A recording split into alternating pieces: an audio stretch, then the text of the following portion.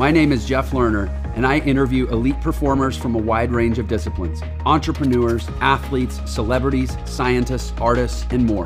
This is Unlock Your Potential. Welcome to another episode of Unlock Your Potential. Jeff Lerner, your host. Always so excited to be back with you, having these amazing conversations with these amazing human beings.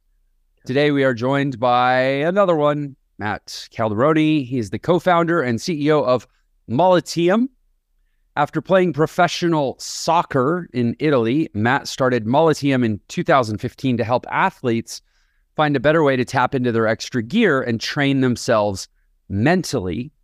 We're going to get into that a lot more. At 22 years old, he was one of the youngest mental coaches ever to work with a professional hockey player in the National Hockey League. To date, Molliteum has served over 5,300 high performers globally, ranging from professional athletes, corporations, and even education systems. Matt continues to lead Molliteum with his brother Chris, along with investing, participating in businesses and ideas that better humanity and move the world forward. And I can say on a personal note, I was connected to Matt by a very good mutual friend. And I've gotten to know Matt a little bit. It's probably been a couple months have gone by since we were introduced, and he's a hell of a guy and a super cool story, and has a lot to share on one of my favorite subjects, which is mental resilience and basically how to not be a little wuss and let life beat you up. So, Matt, welcome to the show.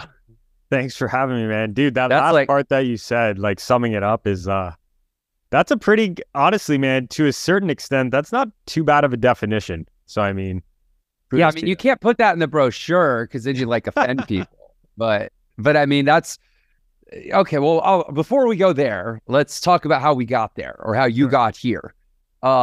And then we're going to get into the whole like not being a wuss thing. So you obviously are not a wuss. You played professional sports at an elite level. Why don't you, I don't know, start there or wherever you think this journey really begins? Truly began 12-year-old soccer player, honestly. 12 years old, had a dream to be a professional soccer player, grew up being a very passionate Italian kid who naturally ate way too much of nonna's pastas and good foods, was rounder, didn't do too well when I was 12 years old when I made my first like jump to, we'll call it representational soccer, which was like bigger than house league, obviously. And I had a coach at that age who told me like, hey man, I don't think this is the right sport for you. You're evidently not, the right physique for it. You are not too good as a goalkeeper itself. And maybe this should just be something that you reach as a passion and not necessarily as something you take so serious. And man, that was tough for me because that was something that like, you can't tell a 12-year-old kid your dreams are over. Like I haven't even started yet. Right. So at that age, man, I'll never forget. Like my father came out to the field, gave the coach a piece of his mind, and basically came home and said to me, he goes like, listen, with my mom, he goes, do you want to do this or not? We support you either way. And I said, yeah, sure, let's do it. Like, I want to be a pro soccer player. It's my dream. I think I can do it. So literally that day, I've said this before, but started keeping a journal about like the different things I was doing to essentially battle my own mental demons, where it was like, the feelings of insecurity, proving people wrong. Is that really a good thing to do? And I still have this journal today that we've, referred to a couple of times. It's a really cool thing to have. But then at the age of 17, man, I was a bit of a late bloomer. I finally got an offer for a scholarship to a local university here in Toronto, the Ontario Tech University. And went in there, man, as a freshman, crushed it, became all freshman of the year, rookie of the year. And then I said, you know what? Like, I lost all the weight, came into college at 230 pounds, which was really, really, really heavy. Decided to lose it all and left there at about 175. And then I said that summer, I went through my own paces and I was like, you know what? Why not do this pro thing? Like, who cares? Screw it. Let's do it.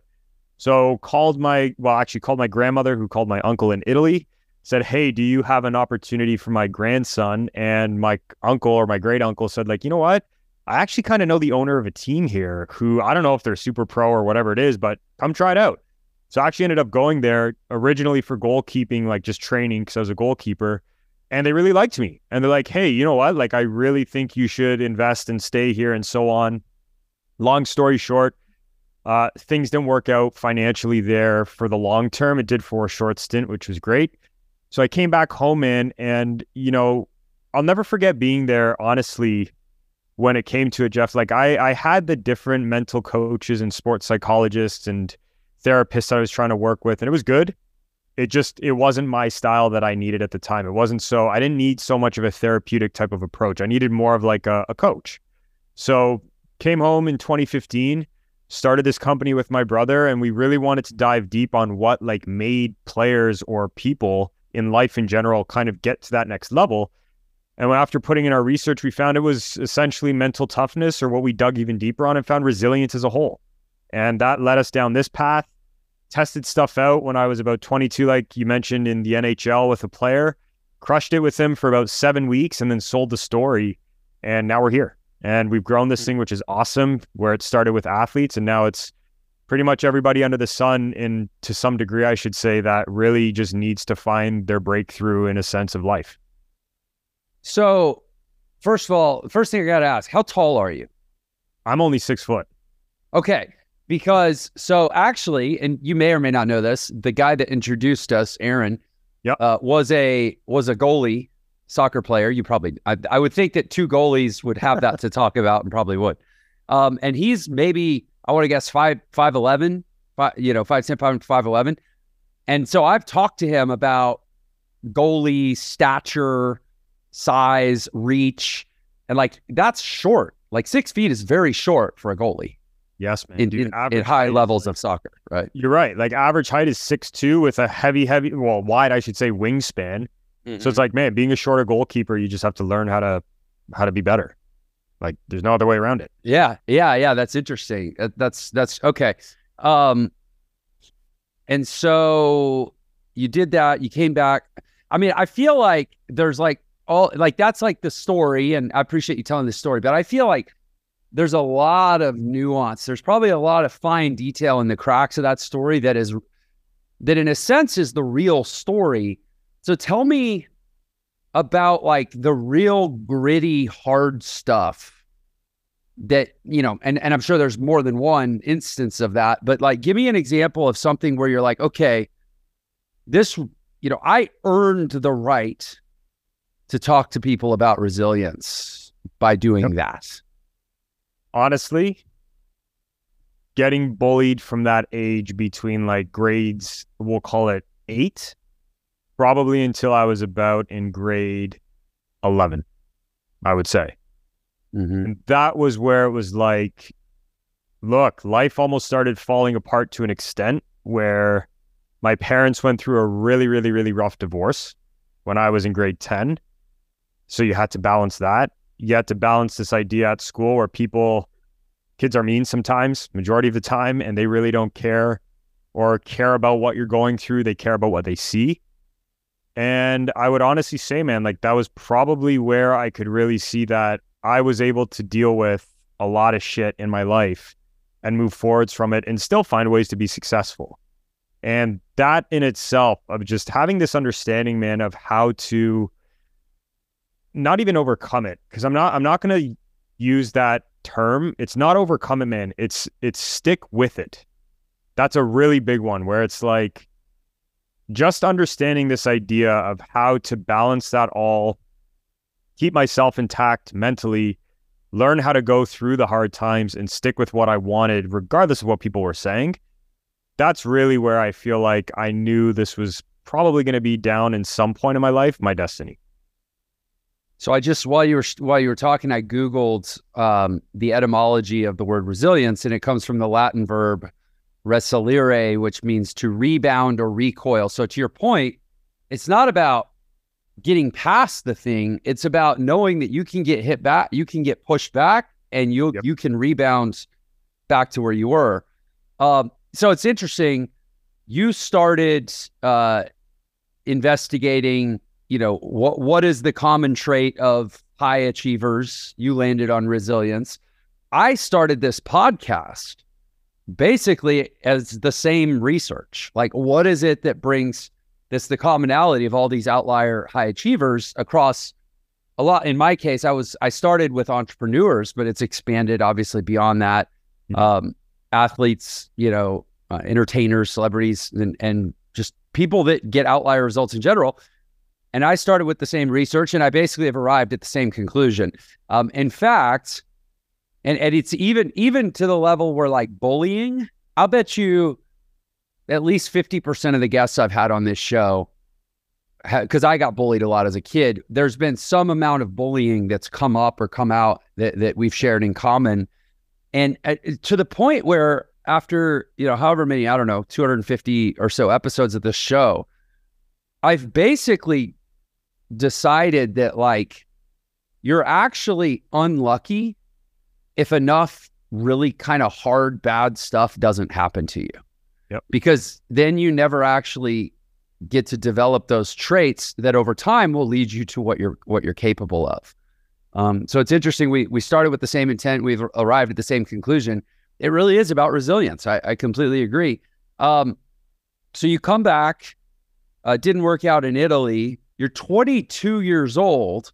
How did you convince a professional hockey player? Well, first of all, what were they dealing with? Mm-hmm. And how'd you convince them that you could, some kid could help them deal with it?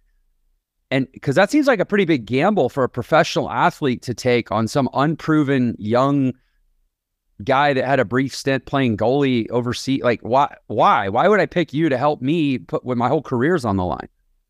This is actually the funny part and the ironic part. It was my resilience that allowed me to get to the goalie, right? And it's like, I'll never forget it. So I started emailing this guy's agent when it was in November. I finally got to sit down with the guy in February. And the only reason I stayed, I should say, one of the main reasons I stayed as resilient as I did was for three things. One, my father's like, listen, he's on the Toronto Maple Leafs. Things are going catastrophically right now. What does he have to lose? Like, go for it. Second thing was like, if the reward was great, like, listen, if I got that at 22 years old, it's like, to hell with it, man. Like, go for it. If you get it, this can lead to something really, really good. He was part of one of the biggest agencies in hockey. So it's like, if I do it well with him, hey, like, whiz kid coming through. And the third part, man, I really had nothing to lose. Plain and simple. Like, I just started my business. I had no idea how to run a business. I wasn't like one of these guys that you hear, like the influencers that, studied business after college and they got it when they were 20 and then they took off. I had no idea, man. So just started literally emailing the agent in every possible way that I could think of to entice him. I sent a 15-page report of exactly what I would do with the athlete, attached as a Microsoft Word document at the time, to him to be like, hey, listen, here's where I see the nuances. Here's the body language. Here are the different games I've observed. Here's what I can see, the stick tap, the checkout, the checking of the clock, the head nods, all of that, like social cueing, facial cueing, all that cueing, it's there. I think I can help him here, here, and here. Agent wasn't responding, so finally just got on the phone and started calling the agent. Then the receptionist started to get to know me. And the receptionist started to understand that as a familiar voice. Then I started just sending hard copies to the agent. I was like, screw it. Like, what do I have to lose? Went to FedEx, went to the mail, just started sending them, spent money on that. Finally, we broke him. And finally, he took the call, the agent. Actually, his assistant took the call and said, hey, look, player X, he is willing to try anything. Luck. And it's like, all right, let's do it. So finally got to speak to the guy and that was it. Okay, so this is like sophisticated stuff that you're dealing with, sports psychology, and it's not just sports, obviously, but, performance psychology, whatnot. And you dropped out of college, your freshman year to go pursue the pro thing? I didn't actually. I did the pro thing in the summers. Oh, okay. So you finished college. What was your major? College. Like, is this what you studied? I majored in kinesiology. I minored in psychology. And then when I actually came home from playing pro, I was going to go down the route of sports psychology. I just didn't agree with a lot of the practices in it. And that was something that I pivoted on my own and just did. Yeah, I mean, even looking at you now, like you present very young. I don't know how old you actually are, and maybe that's a question you want to answer, but 29. 29. Okay. So, I mean, you're still young, and I'm 44, and I guess people tell me, I don't know, I get different opinions about whether that's young or old. That's super young, man. What 44 really means. But no, I mean, I love just the freaking, I don't know, the chutzpah, man, to be so young. And now you're 29. And I mean, you're doing this for multiple professional athletes, guys I watch on TV. I know like Kyle Kuzma, and I don't, are you, that's one that I know you have permission to talk about. Are there, like, are your clients like secret? Is it secret? Like you're their secret weapon and you're not supposed to say who they are? Or some yes, some no. Like it's funny, man. It really depends on the belief systems of the athletes themselves. Like one of the best success stories that we can share on briefly is Lauri Markkanen, who we've, really impacted in a way, but he's done a lot of on his own work. But it's like, you look at these success stories of some of these players, like Lauri's, he's a 3-year in the making all-star, right? Who just became an NBA all-star this past year. And it's like, people only see that last year of the all-star. And it's like, this wasn't it. Like all the stuff that individual had to get through to get here, nobody will ever be able to conceive themselves until they go through it themselves. And it's just, man, to go back to it, like, yeah, I guess the balls to have to do something, honestly, Jeff, it's, for me personally, and what still runs at the center of our company, it's knowing it's the right thing to do. Like, if I know that I can help an athlete, as self-centered as you might want to call it, and my company can, why would I wait behind a screen to try and help them? Okay, I am so glad you said this. We talk a lot in my world about this whole imposter syndrome, or a lot of people have reticence around this idea of being a self-promoter and really pushing themselves out there. They feel like it's pushy or salesy. And I say this all the time, is like, look, either you've done the work or you haven't. Either you've built the value or you haven't. And if you haven't built the value, then it's good that you have some, ambivalence around over promoting yourself. But also then what the hell are you waiting for? Why are you not doing the work to build the value? Like, what, you just want to be like a non-value person who has nothing to promote? Correct. But if you have done the work, then how dare you, starve the world of this amazing value that you have to offer? Yes. So I'm glad. I'm so glad you, not only you said it, I'm so glad you're living it and doing it and showing people what it looks like, still in your 20s. Is there more to the, and obviously I'm in Utah, so thanks for helping the Jazz. Is there much, is there anything really cool to unpack from that story with Lauri Markkanen? I think with Lauri, one of the most interesting things is, he's just got, there's an open-mindedness to Lauri that I think a lot of people, sometimes people miss behind these high performers. And the thing that's interesting with that too, and without giving too much away of like what we obviously do with him, because that's private, but Lauri was never a guy, and never is still a guy, to shy away from doing things that can innovate him. And that's important. And even to pivot with different guys, like I see this common trait with a lot of the athletes we work with. Like Kyle's the same way.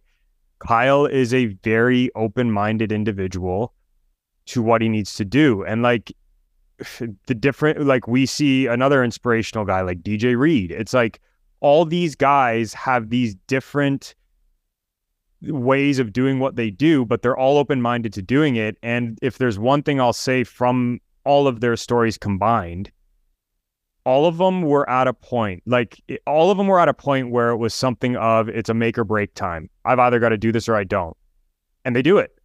And it's like that alone, man, that right there is what I'm starting to notice. Like we say, when it starts with resilience and real resilience, like you need to have a commitment to something, right? And it's like, if you don't have a commitment to where you want to go and how you want to break through to that way, there's nothing to be resilient towards. Resilient means you're adapting to something.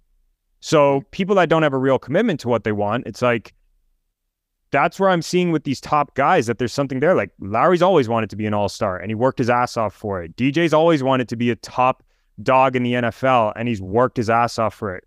Kyle's wanting to do some just magnificent stuff in all of life and he's working his ass off for it. And it's like, all these guys have that commitment to what they want and they do it.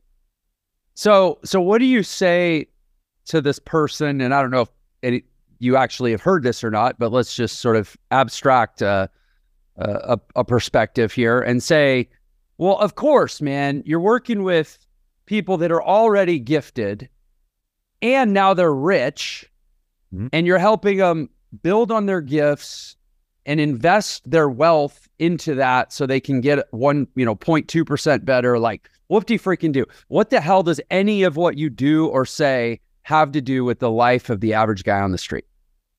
Everything. Hey, when I started with DJ Reed, I love that man like a brother. All these guys I do, but that man, him and I have a really positive history. DJ Reed was cut on a rookie contract. He was released when he tore his pec 2 weeks before the season of going back with the San Francisco 49ers. DJ had nothing too. We worked with him for free for 6 months to basically prove our stuff.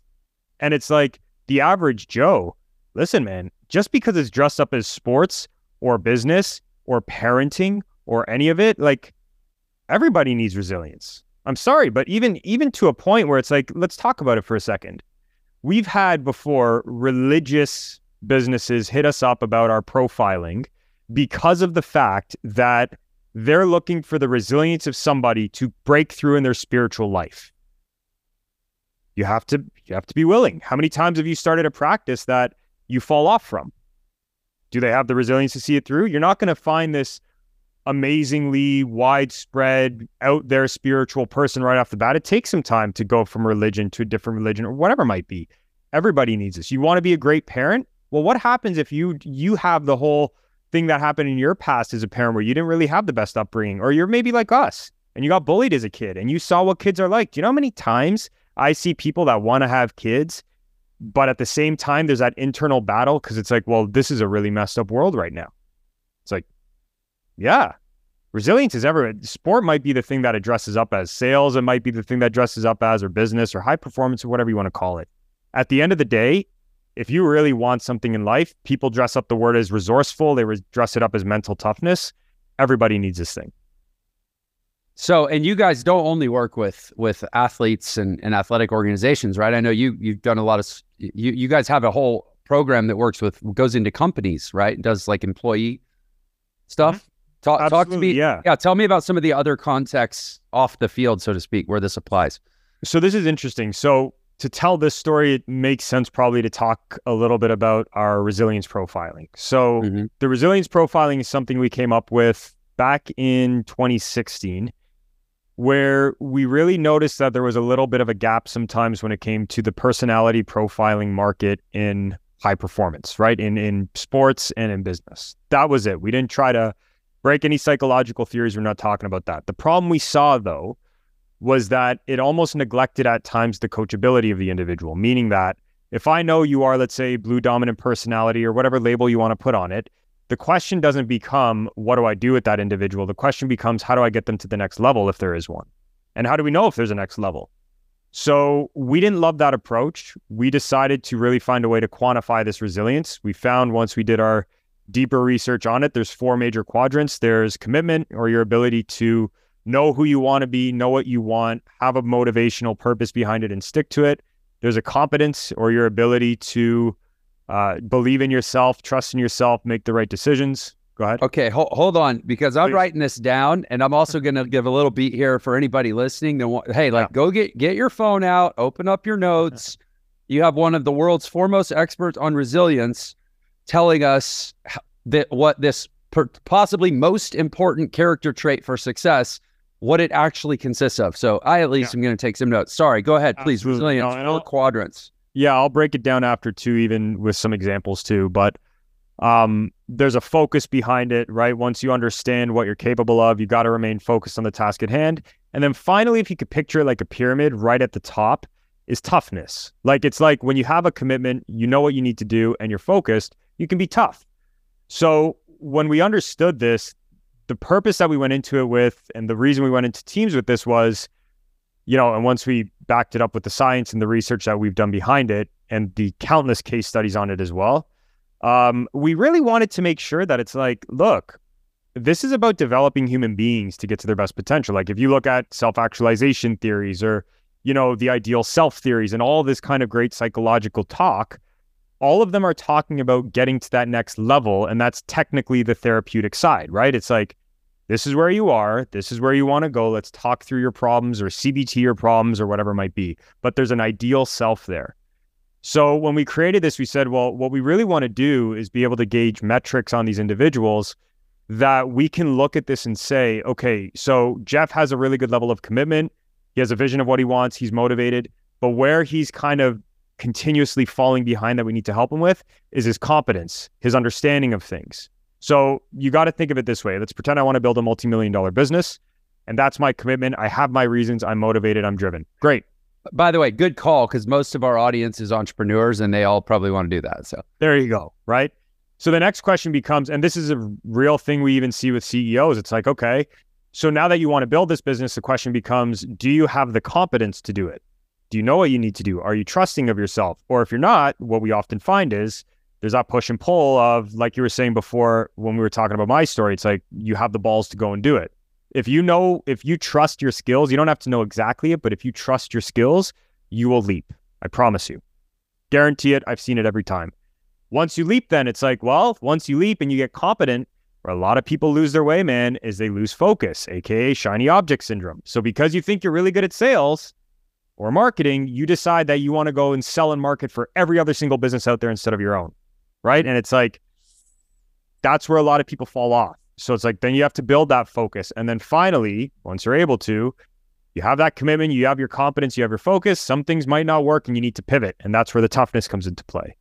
So when we were able to break this down and understand it, it's like we can gauge that on an entire team essentially within 25 minutes of taking this profile, because we're able to get those metrics from the back end and be like, oh, you know what? You actually have the commitment and the competence. We need to tweak your focus specifically with you being able to shut out the noise and dealing with pressure. We can work on that. Let's work on it. We put a program together and we do. So really, to kind of come back to answer your question, it's really about understanding when it comes to this and how to break it into other areas of life, those 4 quadrants of commitment, competence, focus, and toughness. Okay, so I'm going to do a little bit of self-assessment. Are you okay using me as a guinea pig to sort of do emulate this process a little bit? So commitment, I think that for where I'm at in my life, I've decided what I want and I'm pretty damn committed to it. Competence, that's an interesting one. I think we may talk more about it, but I would say that where I probably am the weakest is focus. Mm-hmm. Over the last, so like, for example, I get here just a little bit of context. I took back over my business. So my partner and I founded Entre Institute about 4.5 years ago, 2019. So whatever, about 4 years ago, I guess. And I was the CEO initially, and then he took over as CEO. We kind of flip-flopped, and I went out and did kind of the influencer thing, and I wrote a book, and I built this podcast, and I was like more out in front, not really in the business. And then about 8 months ago, we had some different things. The reasons aren't probably relevant to the conversation, but I came back in as CEO, and he moved over to another executive seat in the company, and then we had some other stuff we're doing. So I've basically been an CEO for the last 8 or 9 months, and it's a way bigger company now than it was my first go around as CEO. My first go around as CEO, it felt like a small business, right? Mm-hmm. Now it's like, 200 person head count. We're pushing really hard. We have like a 3 to 5 year enterprise plan to get to a big, liquidity event. And like it's like high stakes, real shit. And there's like 200 people looking at me like I know what the hell I'm doing as a CEO, right? And what I find is, so that's why I said maybe we'll circle back to the competence, because you could probably debate my competence as CEO, but I think I'm getting a pretty good sense of what the real competencies are, as opposed to like the superficial or maybe more delegatable competencies. Like you can find people that are subject matter experts at this or that. There's just certain things. The things that make a great CEO, I'm finding out, are not the things that people probably think do until they're in the seat. But anyways, but focus, man, like it is really hard. And over the last 8 months, I've been navigating us through what to some degree you could call a turnaround. Not that financial performance was bad, but there was some things that just needed to be like it's like a house. We needed to rip the whole thing out down to the studs and rebuild it from the ground up. And I've been, overseeing that effort for the last 8 or 9 months. And it's like, I should be more focused than ever because the stakes are high. This is my life's work. My name and face are all over it. Like, and the payoff is huge if I get it right. So it's like, there's no reason for me to not be focused, but I still there's days I wake up and I'm like, I honestly just want to play my piano all day. And I want to clear my meetings. Yeah. Yeah. So tell me what's under that and what the hell do I do about it? Dude, you're just, no, honestly. And this is why I love these conversations, because it actually shows the depth and complexity to things. Okay. So let's talk about this for a sec. So focus isn't just task focus, or concentration, which a lot of people associate it with. Let's talk about what you really need to do to be able to focus. Well, number one, you've got to be able to put down all the distractions, and you got to know what those distractions are, of the things you can't control and things that pull you away from what you're doing. That's number one. Okay. Number two, then there is that laser focus, if you want to call it that, or that concentration. Number three, there's being able to control your emotions. And number four, being able to have a purpose behind all these tasks. Okay. So that's focus. Let's park that for a sec. You got to look at what comes before focus. So people might be like, well, so we believe competence comes before focus. And I'm going to explain why. I'm not talking about focus on knowing what you need to do and what strengths you need to build. When I'm talking focus, I mean being able to remain locked in on the task at hand once you know what you have to get done. Okay? Mm-hmm. Right. A lot of times, man, if we look at people that feel pressure, it's often because of the fact that they don't truly trust themselves. Because you got to think of something for a second. If you've delivered multiple times in a situation and you've handled that situation before with the depth and complexity that you have, I'm not saying it's going to be easy, but I'm saying it's going to be simple enough to remain focused on. And oftentimes we'll have athletes that'll be like, man, I'm feeling the pressure from my coach, or a CEO, like in your position, I'm feeling the pressure of going public. It's like, how many times have you taken a company public before? Never. Okay. Do you know everything you need to do? I would say I'm figuring it out as I keep going. Okay. Do you have the right advisors though to fill that hole and those voids when you are feeling a little shaky and off? Not so really. Okay, so let's talk about it then. What do you normally do when you don't want to go toward a situation that you're really not sure of? You avoid pain and gain pleasure by doing something else, aka what you're talking about in short, or what I understand, is procrastination. So a lot of times, man, people jump to the focusing because there's so much of that, we'll call it productivity porn, that's out there, right? Yeah. Laser focus productivity. It's like, let's back up for a sec. Do you fully understand what you need to do and trust it? And if you do, you'll do it.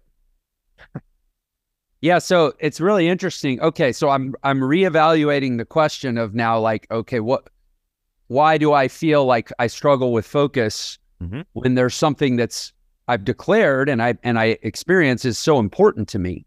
Yes. And what I'm hearing you say is perhaps it's not a focus issue. It actually could be a lack of clarity or confidence around the competence piece. Correct. And now you have me thinking, even the commitment piece, committed to what?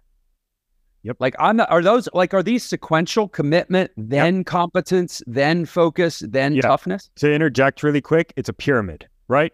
Commitment's on the bottom. Competence comes second, focus comes third, toughness is the result. And it's like, thing I'll say on that too. You bring up a really good point, man. A very, very good point. And you're talking about it. We call it committing to the reality of your process. And what a lot of people like to talk about, man, is being committed to this process, right? But it's like, let's talk about something for a second. You decided, or anybody decides to take on the role of being the CEO of a company that's trying to go public. Did you fully understand what the reality of your process was? So there's a couple things I fill into that, right? Family time. you know that naturally your priorities are going to have to turn down a little bit in some areas of life and turned up in another because you committed to being the CEO of a company going public. Okay. Did you also commit to the developmental things that you need to be doing to take yourself to that next level? Are you going on the retreats each month or whatever it is? Are you doing that extra study group? Are you finding those mentors? Okay, that's a commitment of this process. Also, what's the state of the company like? Are you committing to we often find, man, a lot of people that will come into situations that'll be like, oh, I can save a company. It's like, great. What's the reality of that process though? How many employees are there? Do you really feel that you're able to handle that? Maybe they're in a negative. Maybe they're in the reds. Have you ever done anything where you've taken it out of the reds before and done that? And it's like, this is what I mean by commitment, man. We hear it a lot of the times in the personal development world, but psychologically it's true. Oftentimes, man, people don't fully understand the extent of the commitment they need to make to get there. And that's hard. And then you look at it with kids, right? Like, dude, kids in school, teachers even, man, forget about the company part. Like teachers, you're molding the next minds of the world. Do you know what goes into that? There's family dynamics. There's all that stuff. You're going to be having to do work that you don't get paid for sometimes. That's a reality of your process, but you either commit or you don't. It's what it is. Hey there. Sorry to interrupt the show, but I just have a quick favor to ask. So we recently broke into the top 100 podcasts in the entrepreneurship category. We've been hovering around 75, and we're really trying to push up into like the top 20 and grow the impact of the show. So if you enjoy what we do here and you're a supporter, the biggest thing you could do to help would be to leave us a positive review. Whatever platform you're listening on, you should be able to leave a quick review. Let the world know what you like about the show. Thank you so much for your time, and let's get back to it. Man, okay, so I love this because I think you're drawing a really, really important distinction. And I know that like at least 80% of the audience right now is like leaning in and excited because so much of my audience, like we're people that are trying to build things. Yep. And what that means is that we have visualized a desired outcome or an anticipated future state, right? And it's really easy to say, I'm committed to that outcome. But what the distinction you're making is, no. You don't commit to an outcome, you commit to a process. Yep. And a process is happening right now. It's not a thing out there in the future. It's the right now. Yes. And to really ask, so I'm sitting here asking myself, oh, and by the way, I do need to clear something up because if any of my team members are listening to this from Entra, we haven't exactly decided what 3 to 5 years looks like. So I just want to be clear. I am not here declaring on this podcast episode that we're going public. I want to make sure that's not clear. Or that's what we're building towards. We have a couple different options. But anyway, the point is, whatever that thing is, the process, and I guess as a practical matter, like I said, we have a few different potential outcomes, but they all involve a lot of the same process, whether it was go public, whether it was sell the business, whether it was bring in a strategic partner, investor, scaling partner, like whatever. What it really all comes down to is getting our company, I think of it, the term enterprise, like to enterprise grade a business is totally different than to just build a successful small business or even a successful large business. An enterprise grade business has governance. It has really well-defined SOPs. It has an operating system that's methodical and deliberate and intentional and documented. It has HR. It has a tier 1 tech stack that, there's just cybersecurity, like there's a whole other game that I'm having to play. And to your point, it was easy to commit to it when I didn't have the competence to even know all the fine detail of what I was committing to, because all I was really committing to was a desire for an outcome, which actually doesn't mean shit, because the process will find out if you're really committed. The process will force you to develop the competence, and then the process will test if you actually have focus. And then, okay, so now let's talk toughness, because this is really helpful. And I tend to think of myself as a pretty tough person. Mm-hmm. But I'm not sure that I actually know what I mean when I say that. So which would be more productive, for me to tell you what I think I mean when I'm saying that, or for you to tell me what that word actually means in your lexicon? It's one word. I can just say it. It's adaptability. Okay. It's just adaptability. That's all it Okay. is, right? Okay. Like toughness is interchangeable literally with adapting. So, and this is why I'm saying, man, it's a build-up process. Like a lot of people, man, run to the roof of the house and build a roof down instead of building a foundation up. You need a commitment, man. But look at you. Like, Jeff, why are you somebody that's able to, let's say, adapt or be tough? Well, man, you just said it before. You have a purpose. You have a vision. That's great. And there's grades to it, right? It's like you built the competence. You know what it's going to take. You have the focus. Now you have the toughness. And it's like, why do you have the toughness? It's like, well, you've done these things now and you've done them in the past before. But that next level, I'm talking about seeing that next level now, because we even talk about it too with our athletes where it's like, or even the business people. Okay, so Larry, you want to become an all-star. Let's talk about the reality of that process. And it's not to scare anybody. Like, I don't want people to mistake in this where I'm being like, stay realistic. I'm not saying that. What I'm saying is, though, first off, you have to understand, as human beings, I think we often forget we can figure out anything. We really can, man. With logical thinking and critical thinking and calling on people that you need to have help you, you can figure anything out. You can. I'm asking you, though, to get real with what's going to be in front of you. There was a study done. I'll just reference this quick to try and illustrate what I'm saying. There's a study done, man, with this false positivity crap, okay? Mm-hmm. I can't reference the exact study. I remember reading it in a book. They took opening night chefs in New York, okay? These chefs were upgrading, and they just got the promotion from being basically like a sous chef to a head chef. Half of them, they went and told, hey, man, everything's going to be great today. It's going to be a fantastic opening. It's going to be awesome. You're ready. You're going to crush it. Then the other group, they're like, okay, listen, here's the truth. New York is busy. You're on a busy street. There's going to be a lot of stuff that happens. There might be some orders that get sent back, but I need you to be understanding and trust yourself to be able to handle those situations. It's going to happen, but don't be thrown off. Just stick to it. Dude, the ones that they fed the false positivity to had way worse opening night results in a response to adversity specifically than the group that was basically forecasted of, hey, here's the reality of what's going to happen. Being a head chef opening night in New York is friggin' hard. But you can do it. You're going to be okay. Just like taking a company that used to be a small business and coming back when you're the CEO of a multi-person business. It's like Steve Jobs with Apple, right? Like, no difference. He just had better competence when he came back. Think of that exact scenario. He went and did it with, what was it again? Pixar. Did his thing with Pixar, comes back to Apple, and he's like, oh, wait, done this process before. Let me apply. And he applied. But he knew what the reality of that process was because he saw it from start to finish. Yeah, so it's you kind of blew my mind with this this interchangeability of toughness and adaptability, and I want to kind of click on that, but I also want to reference that study and just say that I think you just might have really helped me understand something that we meaning Entre, we did right on principle, not on expertise or competence. And that is, like, of all the online platforms that focus on entrepreneurial education and training, we are one of, I mean, I don't know that there's anybody that actually ranks these things. It's not like JD Power puts out a, gold star for us, but certainly from my experience, we're one of the best out there in terms of actually helping ordinary people achieve real successful entrepreneurial outcomes. Yep.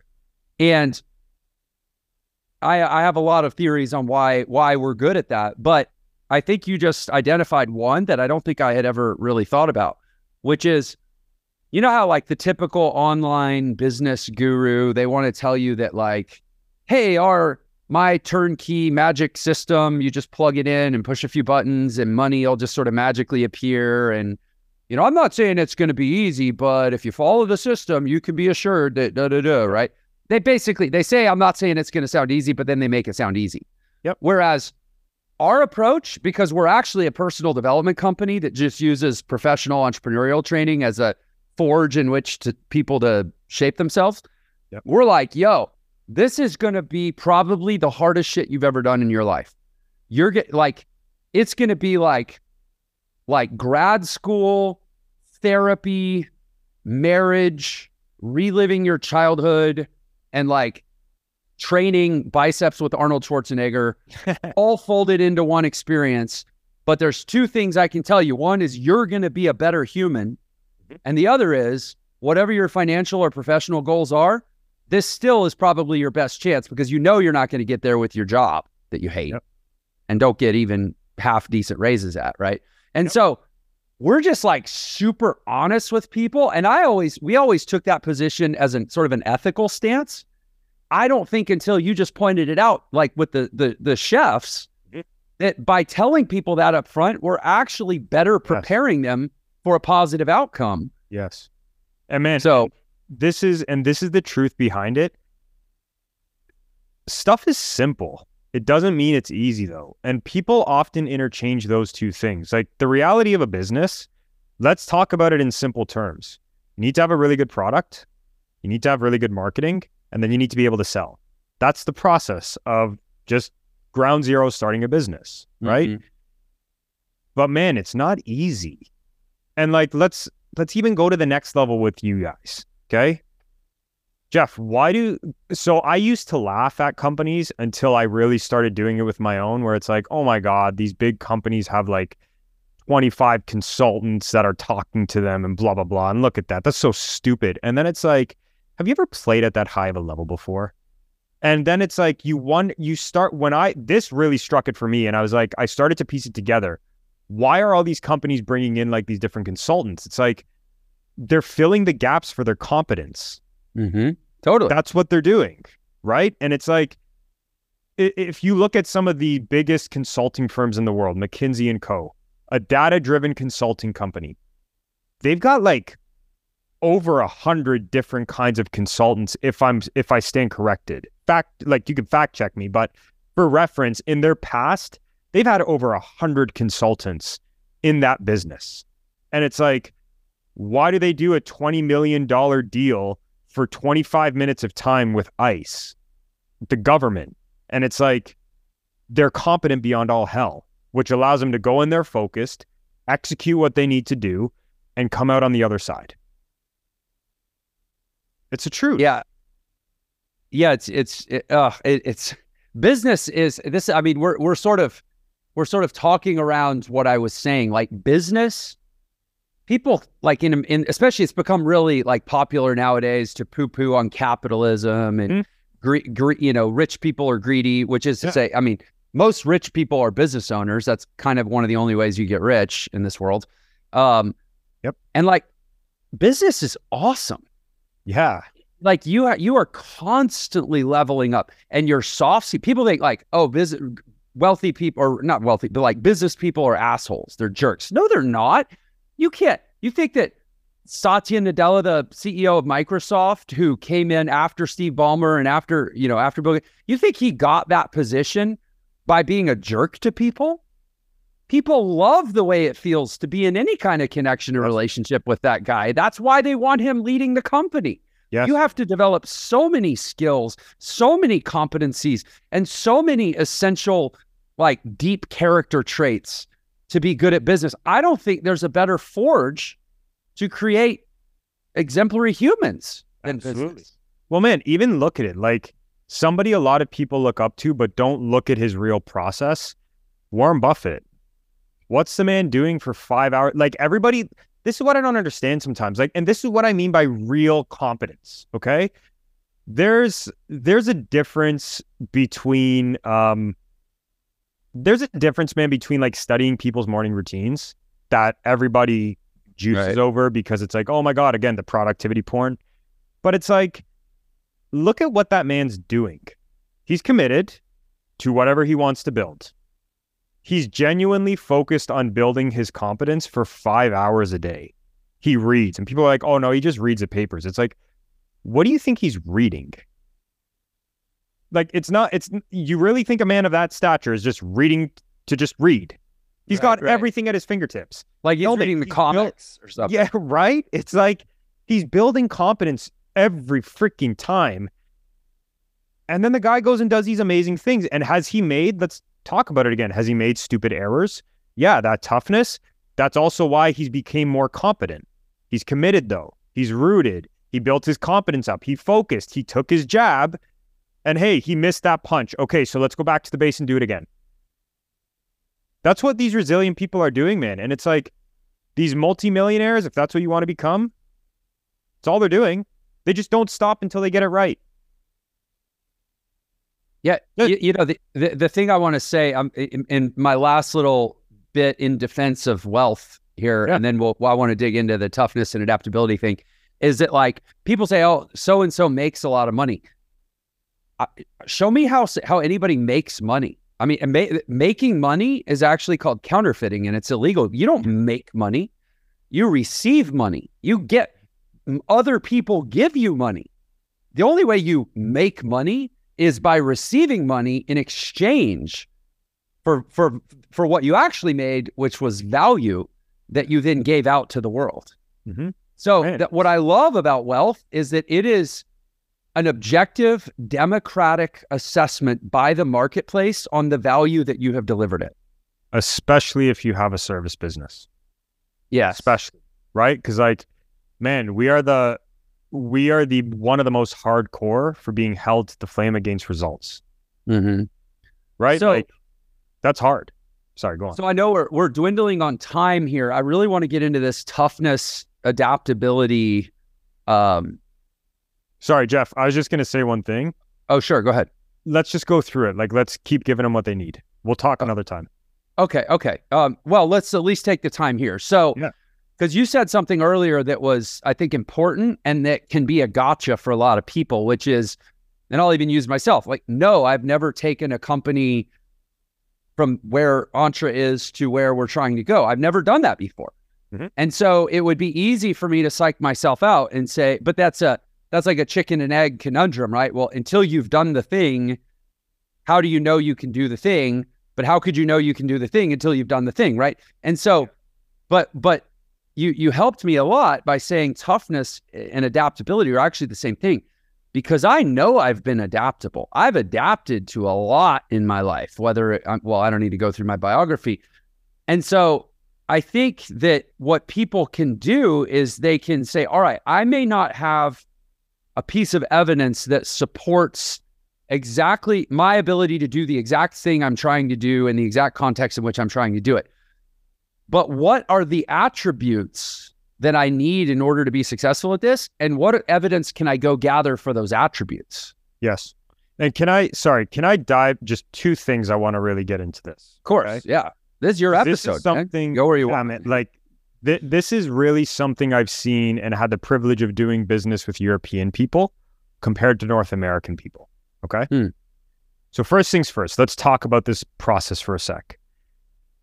Anybody who's accomplished anything in life, and I'll use a couple examples, they've decided what they wanted, they committed to the reality of the process, they've then taken action, they've adapted, and then they've succeeded.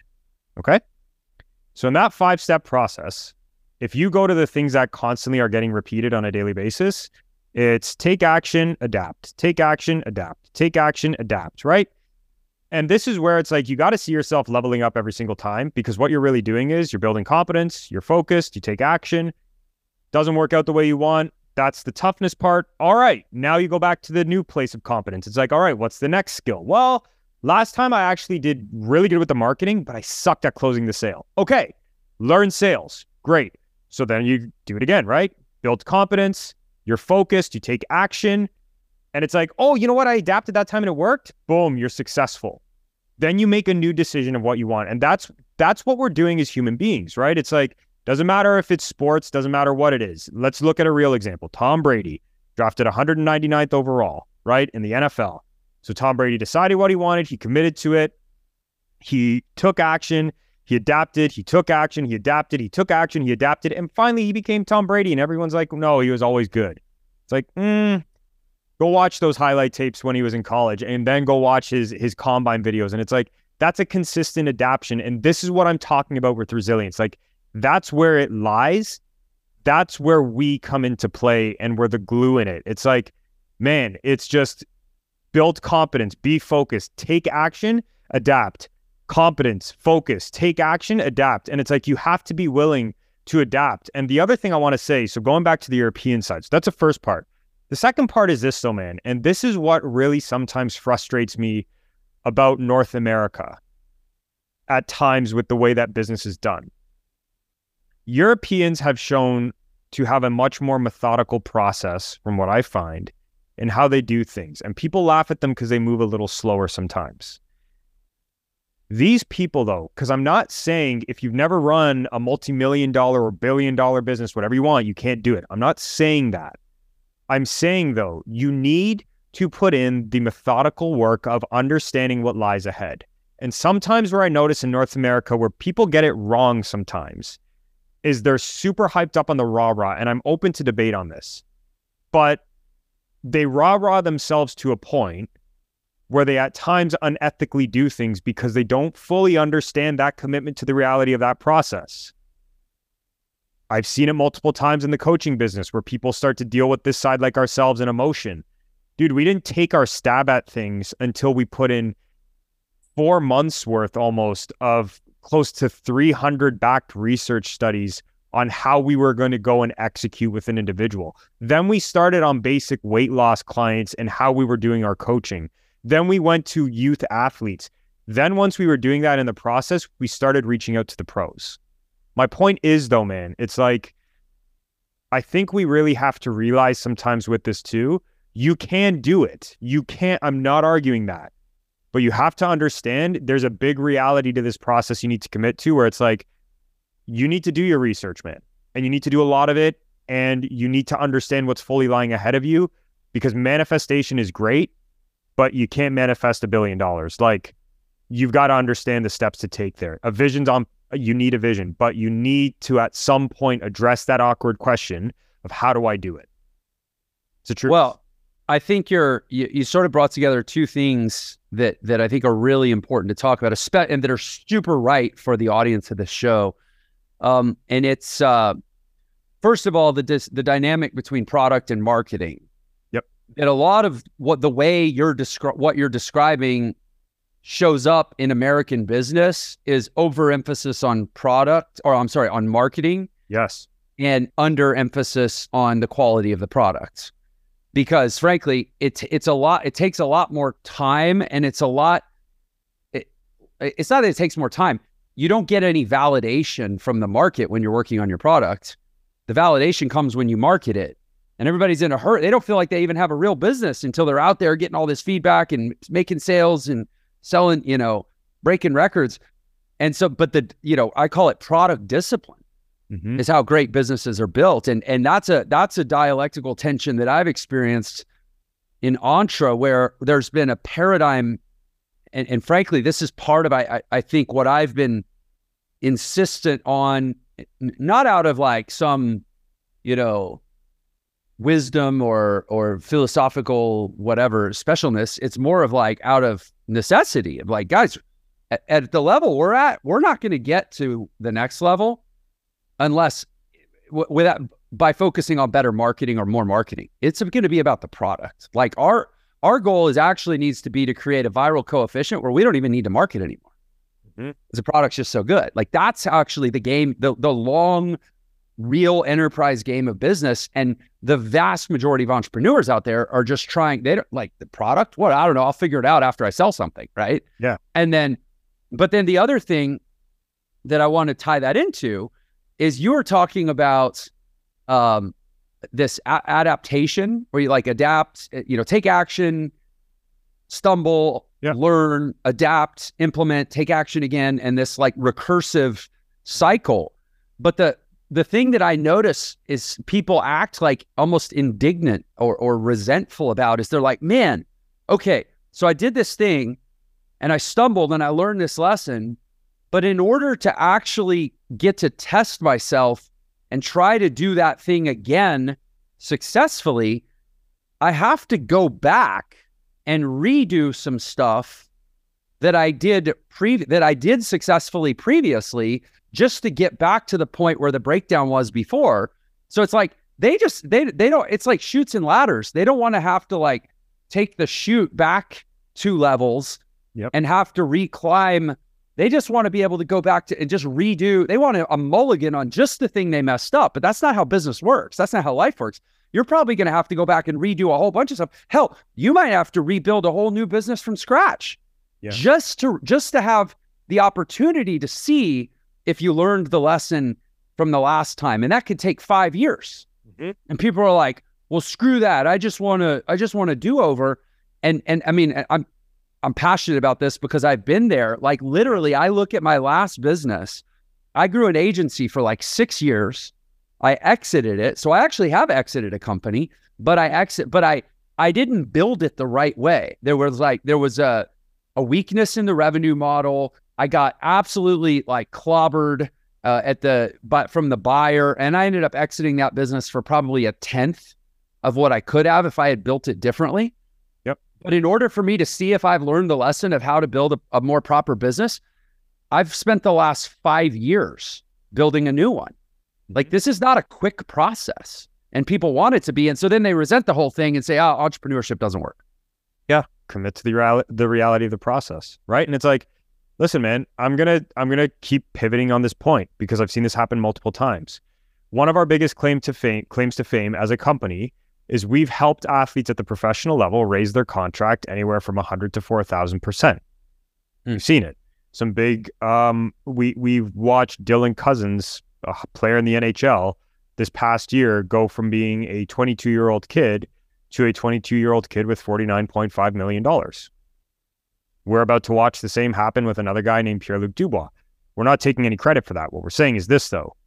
These are individuals that have gone through that process you're talking about. Dylan Cousins has been doing it since he was, like 10 years old. Pierre-Luc Dubois has been doing it since he was 10 years old. They've had the resilience, though, to see it through until they got their paydays. And everyone's like, well, no, they're good. They're genetics. No, it's not, man. It's like great entrepreneurs. Oh, he's just gifted. Listen to me. Talent is crap. And I hate that word because it's like, oh, you've got these gifts from God. Yes, we have the gift of life from the creator. Sure. But I'm going to say this. Lionel Messi. I'm always going to use this example.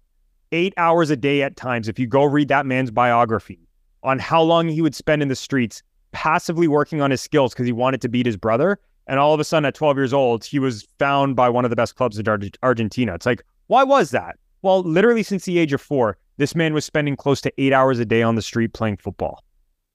Cristiano Ronaldo, a beast in sports. Same thing. Let's pivot to the business world.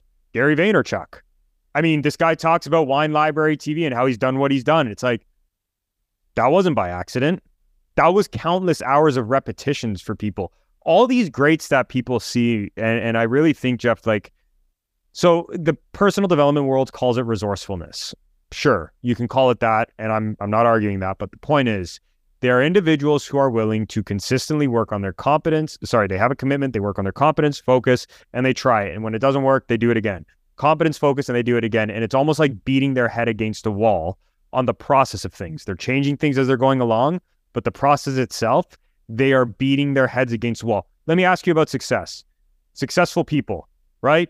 It's not the most talented person. It's the one who puts in the most repetitions and has the most consistency. And they do that process over and over and over again. And eventually it's like, well, I've learned for the last 10 to 20 years. Now I've got this thing in front of me and it's a moneymaker and I'm one of the best in the industry. And I've done it because I've just consistently stuck to the process of figuring it out. So yeah, I'm thinking of Angela Duckworth's work around grit. Sure. Her book is called Grit. And I'm curious, that's, again, we're going the long way around to arrive at the same place that of like, I already know this. Every time I do an episode of this show now, I already know what the answer is because I've done 250 of them.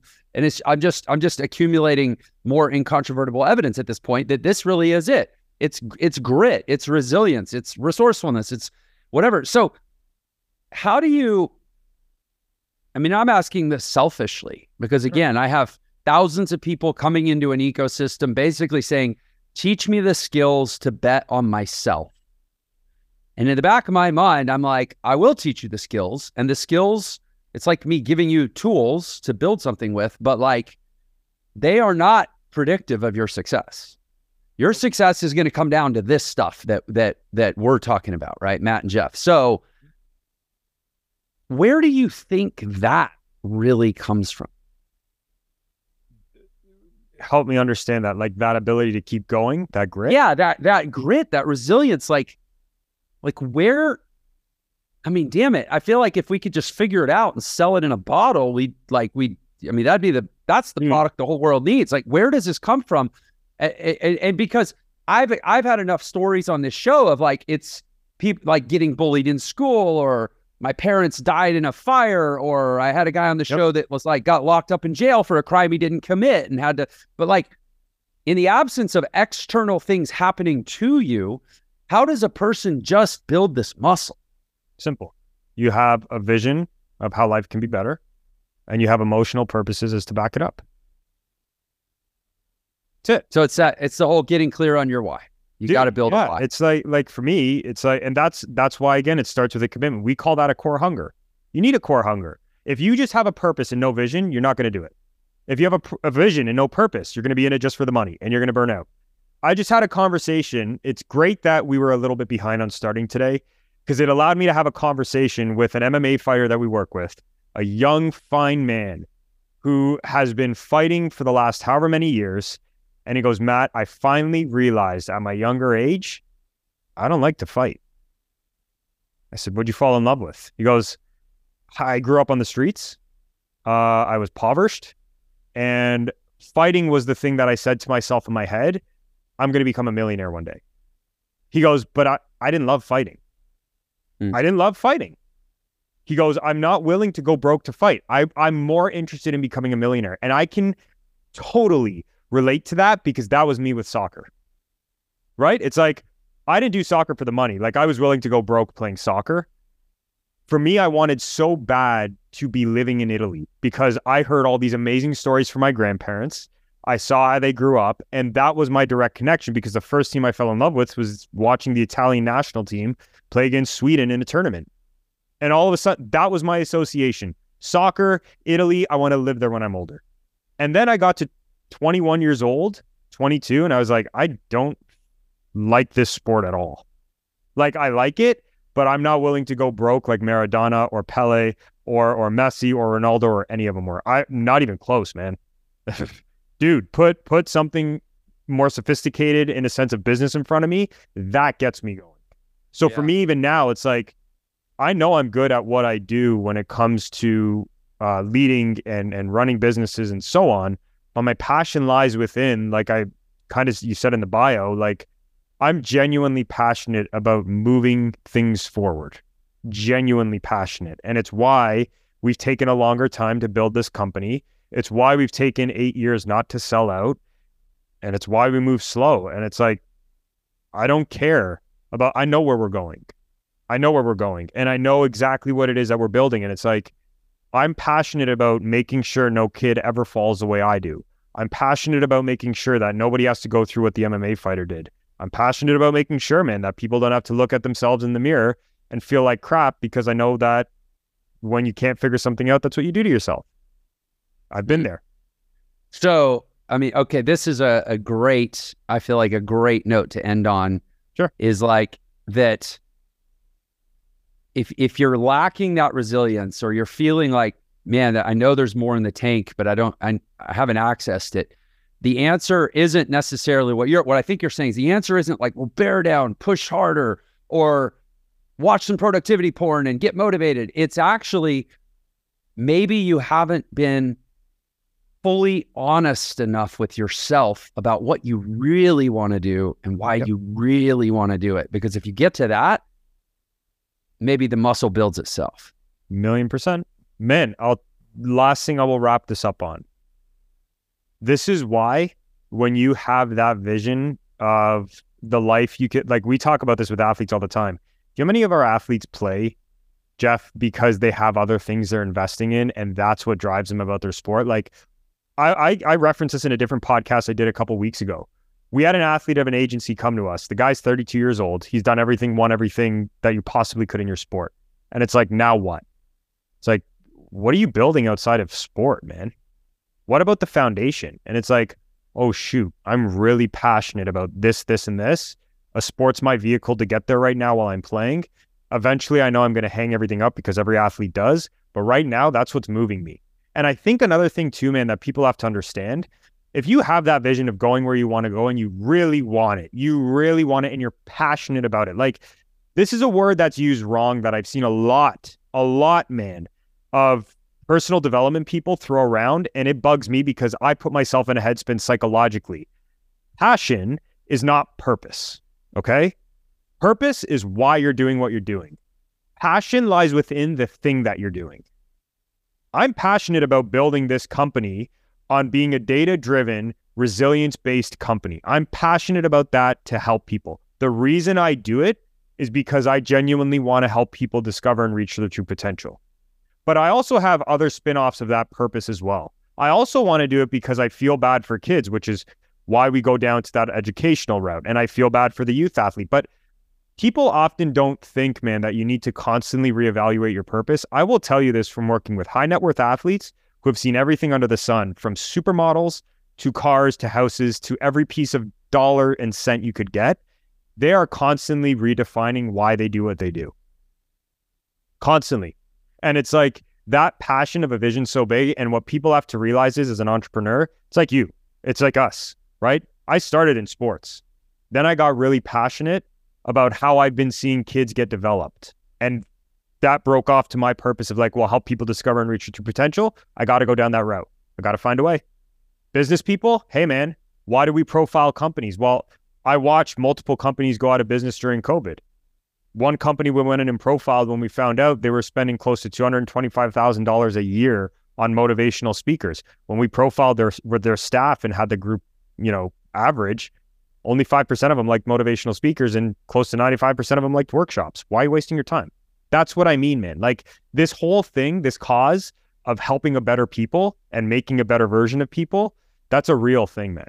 So like, yeah, this muscle of resilience, you got to have a vision of what you're passionate about. And then you need some deep-rooted purposes. And if you feel that you're quitting, I would never go against my gut, man.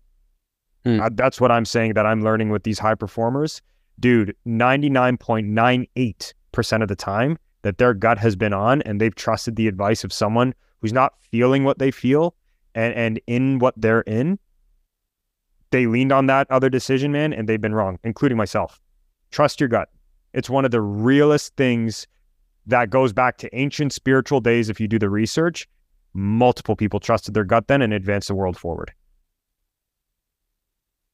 We got to wrap. How does the rest of the world, how does the audience go get more of this goodness? How do they get more of you? And if they're interested or have an application, how do they get Molliteum? Sure. www.molliteum.com. Everything you need is there. Click on the strategy sessions. You can reach out to us. Do everything and anything under the sun on consulting for businesses to help people build more resilience, individual coaching. We've got a good staff. And just follow that MOLLITEUM for anything social media, and you'll find us. Awesome. Man, this has been everything I hoped it would be. Thank you. It's just been incredible to have you on the show. I'm so grateful to our friend for introducing us. Any final thoughts before we sign off? Yeah, find that vision, find that hunger. It's beyond worth it. And that might be the most the toughest process. But I'm telling you, once you get on the other side of it, it's well worth it. Well said. Appreciate you being here. Appreciate you being a guest on Unlock Your Potential. And of course, to all you viewers and listeners out there, as I tell you every time, you're the best part of this show. You're why I do it every day. So glad we got to spend this time together, and I can't wait to see you on the next one. Take care, everyone. Hey, it's Jeff here. If you liked this episode of Unlock Your Potential, it would mean so much if you would like and share the episode on whatever platform you're listening or viewing on. And if you really like what we're doing here and you enjoy this podcast, please consider leaving a review. There is so much work that goes into these episodes, and you leaving a positive review lets us know that that work is reaching people, and especially it helps us reach other people. Your review could be the reason that someone else decides to tune in, check out this podcast, and unlock their potential and ultimately level up the quality of their life. So thank you so much for your support and for listening, and especially if you like or share or leave a review. Thank you for helping us spread the word, and thank you for unlocking your potential to go make the world and your world a better place.